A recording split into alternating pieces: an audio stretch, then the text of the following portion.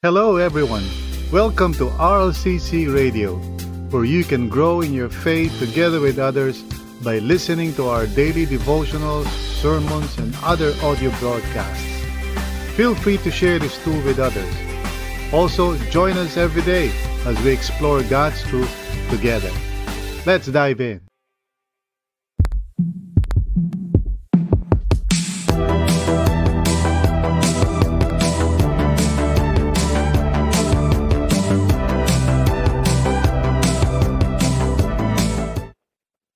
When someone gives you a gift, you simply receive it and thank the person who gave it. You don't try to pay for it. You don't try to reciprocate by giving the person a gift also so that you won't have any obligation. Sa madaling salita, yun ang pag niregaluhan ka, di ba? Tinatanggap mo lang yan at nagpapasalamat ka. Hindi yung parang babayaran mo yung tao, di ba? O kaya parang, siyempre, nahiya ka naman, so bigyan mo rin siya ng gift. Well, when a person sincerely gives you a gift, hindi niya ine-expect yung mga ganon, di ba? Hindi ka obligado. In fact, such an attitude will be an insult to the giver, unless, of course, the gift was not really a gift, no? But a form of manipulation. Kumbaga, para makontrol ka lang niya. Now, applying that idea, let us understand na righteousness o yung pagiging right before the Lord, okay? Yung pagiging accepted before Him, okay, is a gift from God. This is not something na, pwede mong bilhin o bayaran. It is freely given with no strings attached. And especially at this point in time sa pag-uusap natin, we really want to focus on the idea of righteousness being yung change of status mo in the eyes of God, from being guilty and separated to being forgiven and accepted in Christ. So righteousness, that kind of righteousness, the right standing before the Lord, is a gift with no strings attached. We are simply to receive that by faith with thanksgiving and praise to God in our hearts. Now, of course, that is the foundational aspect ng ating salvation. First is may kinalaman siyempre sa ating reconciliation with God, but now we are talking about yung status natin being changed as a gift from God, no? From formerly being separated and have no relationship at all with God to being part of His people and His family. So that's really a blessing, okay? Now, but there's more, of course. In the coming days as we move forward sa pag-aaral natin in the book of Romans, we'll see more and more, of this manifold grace of God. Hindi lang naman itong pinag-uusapan natin. But this is essential, of course. Yung pagbabago ng ating status. Because even yung ating Christian life, yung everyday discipleship natin should be based on our status. Or siguro more precisely, on the change of our status. So our passage today is Romans 4, verses 1 to 12. And let us read that right now. And, we are looking at the life of Abraham, being the prominent forefather, that the Jews and even the Gentiles look up to, So Paul has been saying, in effect, na walang maipagmamalaki ang kahit sino before the Lord. But now he's going to zero in on a specific example in the Old Testament, because he did say naman that the righteousness of God that is revealed in the gospel is testified also in the law and the prophets, in other words, in the Old Testament. So he's now going to use the example of Abraham to further clarify his point. So basahin natin. Verse 1. What then shall we say that Abraham, our forefather, discovered in this matter? If in fact Abraham was justified by works, he had something to boast about, but not before God. What does the scripture say? Okay. Abraham believed God, and it was credited to him as righteousness. This is a direct quotation from Genesis 15, verse 6. Sabi sa verse 4, now when a man works, his wages are not credited to him as a gift, but as an obligation. However, verse 5, to the man who does not work but trusts God who justifies the wicked, his faith is credited as righteousness. Verse 6, David says the same thing. No? So Paul actually uses another personality, David, in the Old Testament to prove the same point. David says the same thing when he speaks of the blessedness of the man to whom God credits righteousness apart from works. Blessed are they whose transgressions are forgiven, whose sins are covered. Blessed is the man whose sin the Lord will never count against him. Now, verse 9, is this blessedness only for the circumcised or also for the uncircumcised? We have been saying that Abraham's faith was credited to him as righteousness. Now, verse 10, under what circumstances was it credited? Was it after he was circumcised or before? It was not after, but before. Now, verse 11, and he received the sign of circumcision, a seal of the righteousness that he had by faith while he was still uncircumcised. So then, he is the father of all who believe, but have not been circumcised, in order that righteousness might be credited to them. Verse 12, he is also the father of the circumcised, who not only are circumcised, but who also walk in the four steps of the faith that our father Abraham had before he was circumcised. Ayan, purihin ang Panginoon. This is a very powerful illustration of what Paul has been saying. So manalangin tayo. Let's ask God to guide us and help us sa ating meditations this morning. Lord, maraming salamat sa iyo that we have the examples in the Old Testament to encourage us, to enlighten us, to help us see the truth, Panginoon, especially of what the Apostle Paul is teaching us in the book of Romans. Lord, patuloy niyo pong palalimin ang aming pagkaunawa patungkol po sa kaligtasan, that we may truly enjoy its blessings and live a life according to your purpose sa buhay namin.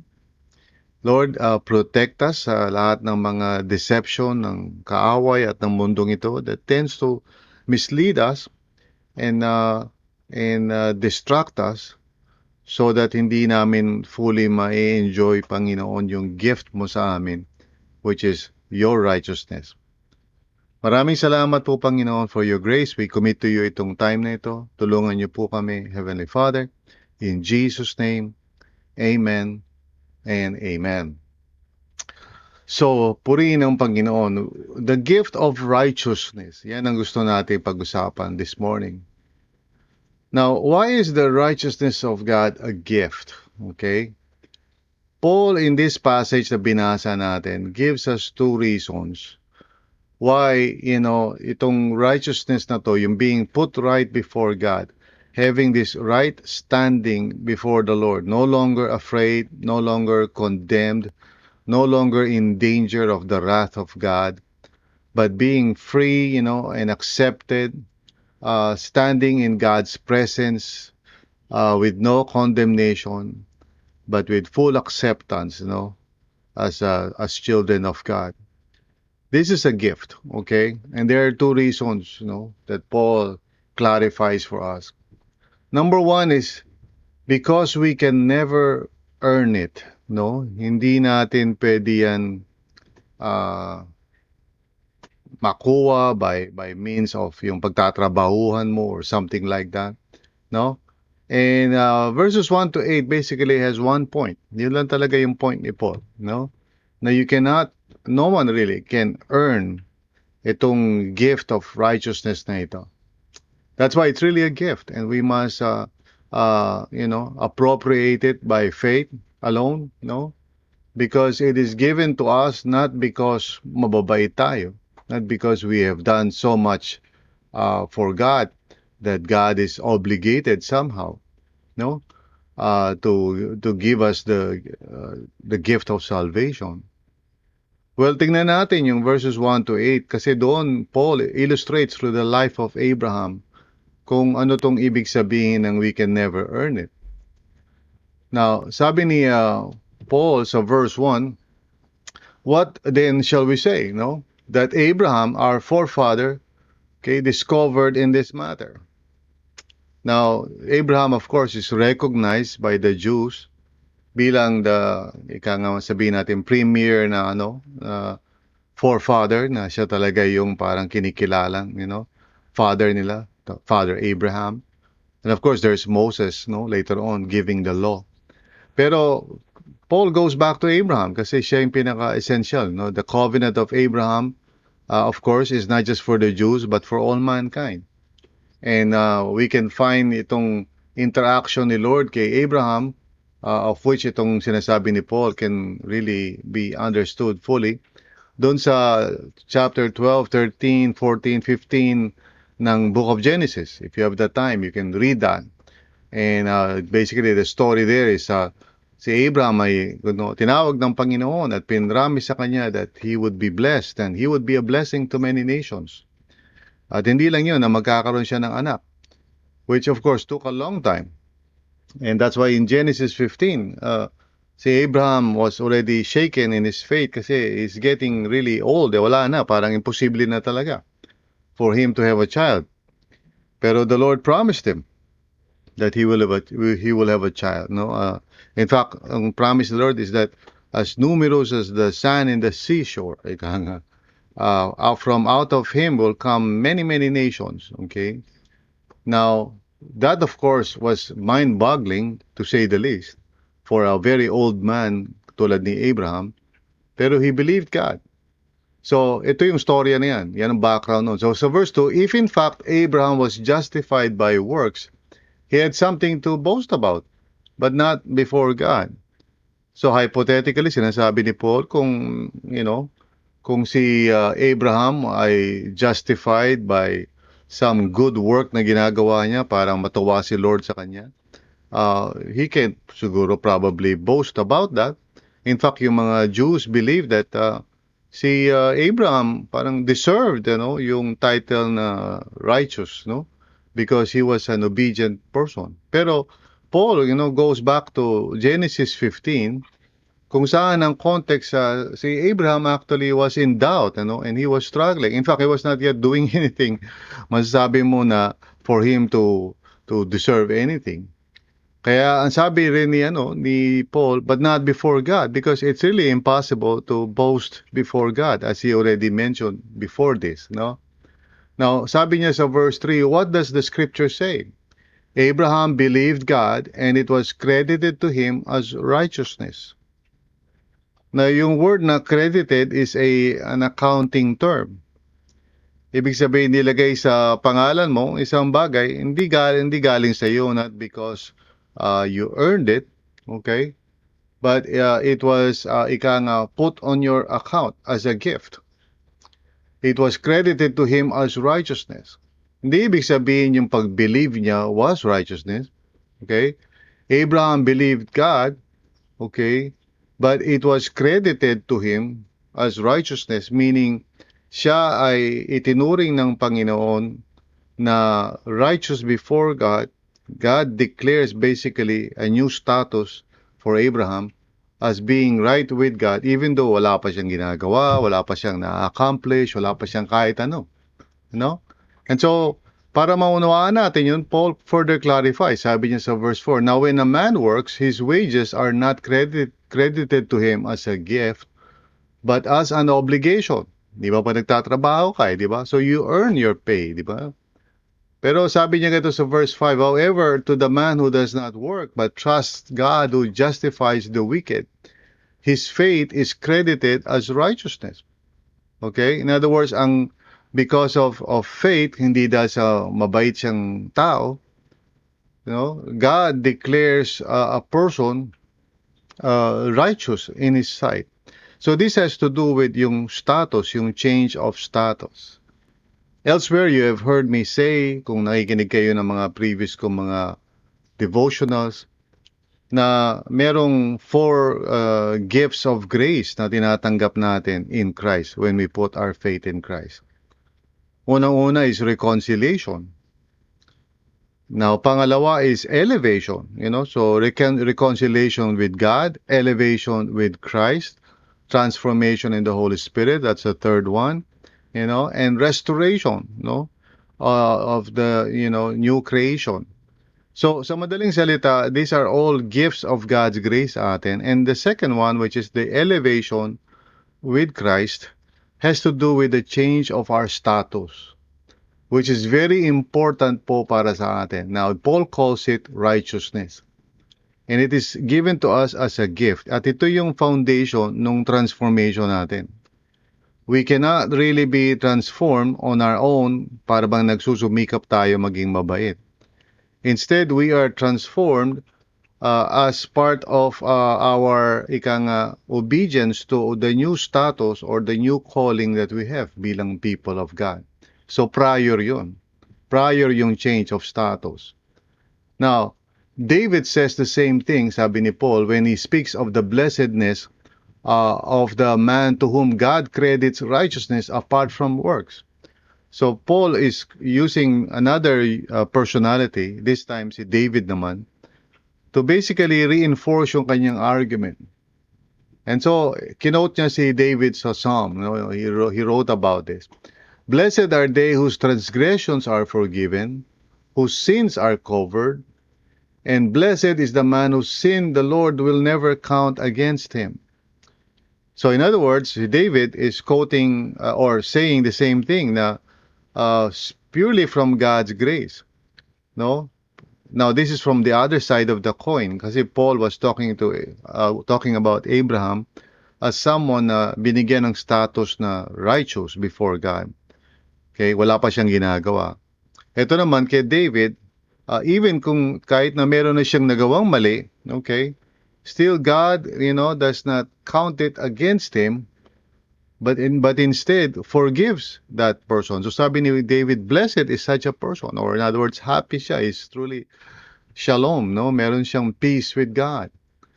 Very important na maunawaan ito, kaya we can never really earn this. This is part of our status. So kaya nga pag tayo ay nabubuhay ngayon in our discipleship, living our faith in Christ each day, huwag tayong tumingin doon sa ginagawa natin. Sure, mahalaga yun. I mean, it's important to practice certain disciplines of faith kasi that's the means of grace for our transformation. But what is crucial dito is even if either you succeed or you fail. Now, if you succeed, siyempre, if you don't understand the gift of righteousness, you might think na yung success mo, halimbawa, you are a very prayerful person, babasa ka lagi ng Bible, you always attend church, nagwo-worship ka, kumakanta ka pa ng praise songs. Now, you might think that you earn, yung the right standing before God because you're doing those things. Yun yung parang magiging problema mo because you will become a Pharisee. And of course, you will tend to condemn those who do not practice what you do. You will look down at them. Okay? O kaya, on the other hand, you might fail. And so, imbis na makapag-pray ka, hindi ka makapag-pray, hindi ka makapagbasa ng Bible, ng gusto mo because it's very challenging. So, you feel like a failure spiritually. Again, that's another temptation. In both cases, whether mag-succeed ka o mag-fail ka, hindi yun ang basis ng status mo before God. Your status before God is a gift. Yung tinatawag na righteousness or right standing before God. It's a gift. Now, does that mean, well, since it's a gift, Pastor, so wala na akong kailangan gawin? Well, we're just talking about yung second gift of grace sa atin ng Panginoon in view of our union with Christ. But of course, kasama dun sa gift na yon, yung new status na yon, is the gift of the Holy Spirit as well. which begins to work in our lives, no? Producing ngayon yung righteousness in terms of experience, no? In terms of transformation. Na siyang yung ibig sabihin natin whenever we think about, so anong gagawin ko? Should I just parang magiging tamad na lang ba ako and not really pursue the Christian life? That is not what Paul is saying. He's just referring to the idea of status.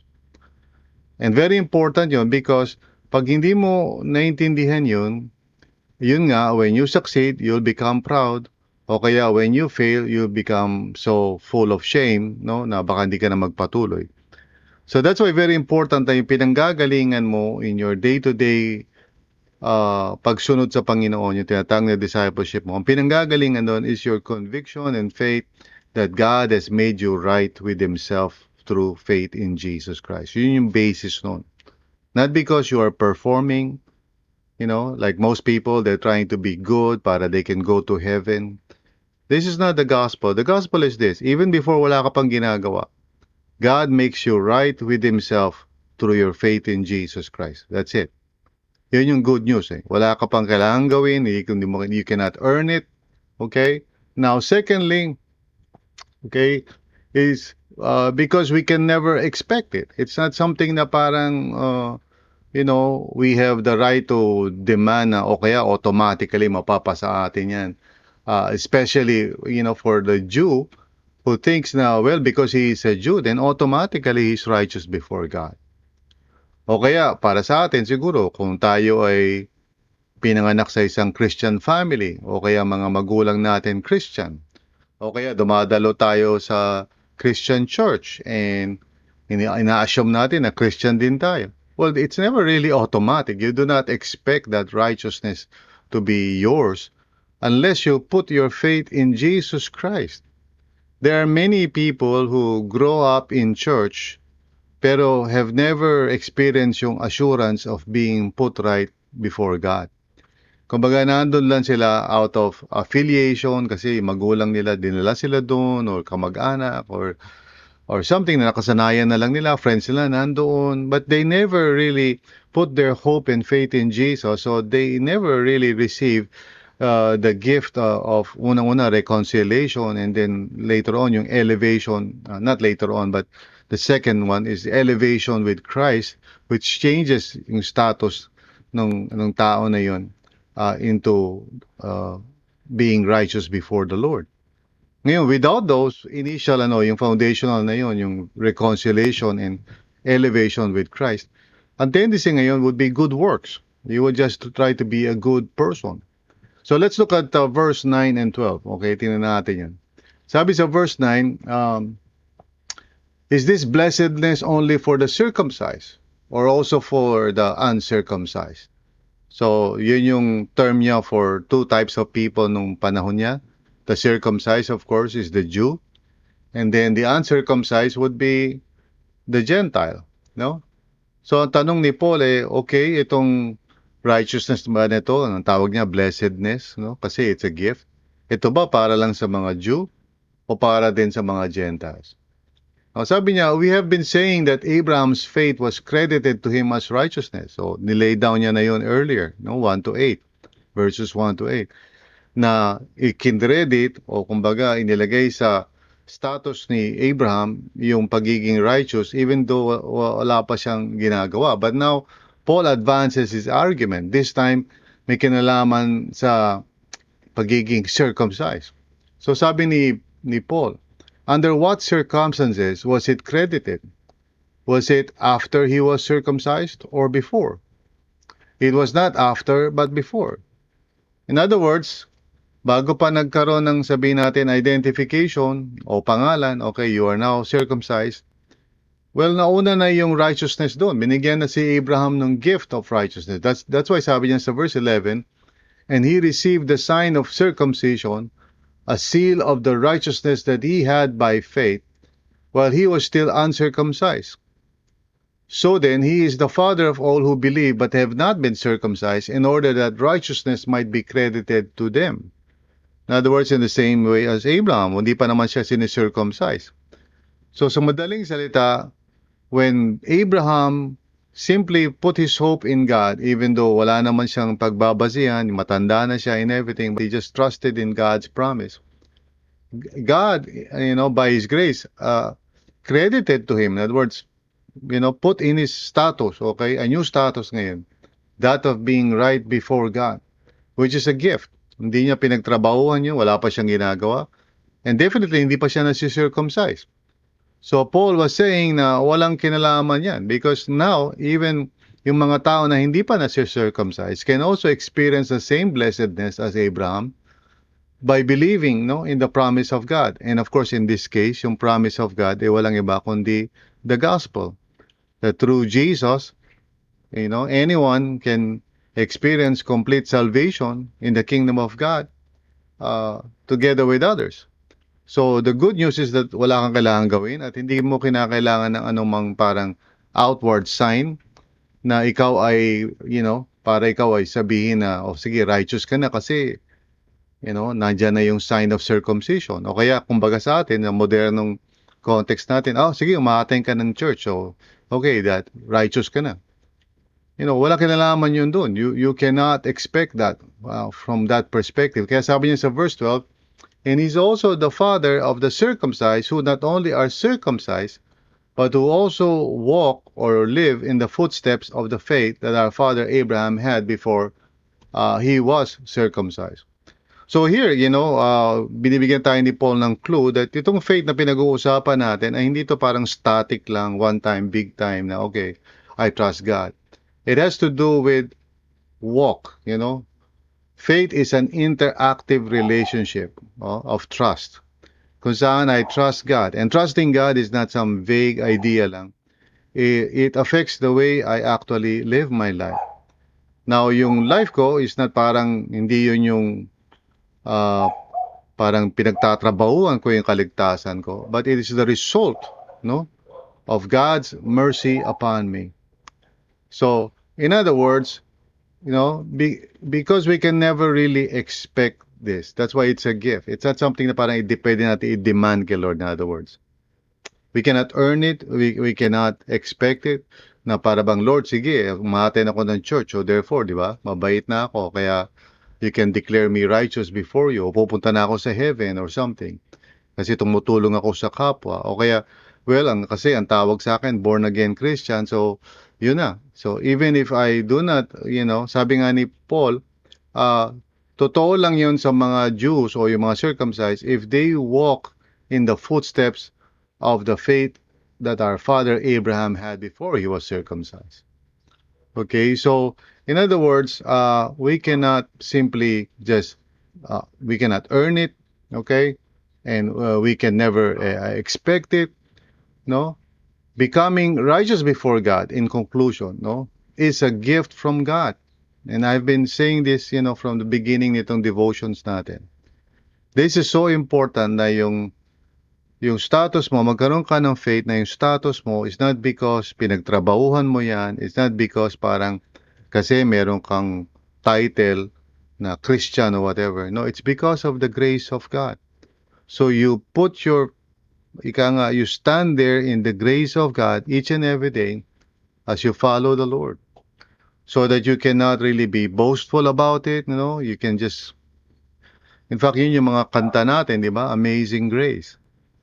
You cannot be proud about anything sa sarili mo, even if you fail, even if you succeed, hindi mo rin pwedeng sabihin na because you attend church, therefore, God is pleased with you at pupunta ka sa langit kasi nagpuma-attend ka ng church. Walang kinalaman yun doon because it's a gift from God. Yung pagiging right before Him is a gift from God at ito ay binibestow niya, kinecredited niya sa mga tao who put their faith in Jesus. And faith is never just parang an abstract thing or parang sa isip mo lang. Faith is a life. Kaya nga sabi ni James, faith without works is dead. Pero let's not go ahead to that. We will talk about that later on. Pero ang dapat natin maintindihan, as a Christian, very important ito. That I would understand, first of all, na by believing in Christ, I am reconciled with God. Okay? Through the death of Christ on the cross. He pays for my sin, so therefore I am no longer under God's wrath. Pero hindi nagtatapos yun doon. It's very important to understand na binabago rin ni Lord yung status mo. He declares you righteous before God. Not because righteous ka, not because mabait ka, but because Jesus Christ is righteous and He gave His life as a ransom to make you righteous before God. No? So it is your union with Christ that changes yung status mo. Amen. And from that foundational truth, you can now live your life by faith, knowing fully well na there's nothing you can do that can make you more acceptable to God, or less acceptable to God. Walang kinalaman yan sa mga externalities mo. It's really all about Jesus and putting your faith in Him and living your life each day trusting in Him and depending on Him. You see? And hindi para magkaroon ka ng righteousness, but because you are already righteous before God. You simply live out yung reality na yun sa pang-araw-araw mong buhay. Amen? Like if you are, a member of a family, kunyari anak ka ng isang pamilya, no? You don't try to earn your way para maging anak ng pamilya kasi anak ka na doon eh, 'di ba? You are already part of that family. Or maybe to put it in another way siguro, kung ikaw ay estudyante ng isang eskwelahan, na nandoon ka na, I mean, you're not trying to get in, you're already inside. So I know that those are poor analogies siguro. Pero what I'm saying is very important, na maunawaan natin that becoming righteous before God is a gift from God. Okay? And so let us be thankful and mindful of that sa pang-araw-araw natin buhay. So let us pray.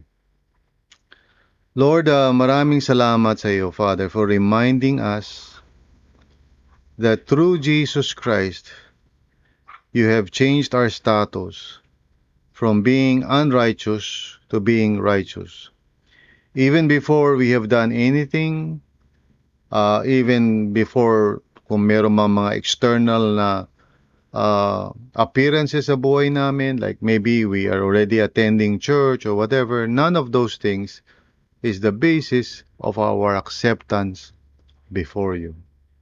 It's a pure gift of grace that you bestow upon those who believe in your Son Jesus. So maraming salamat po for this gift.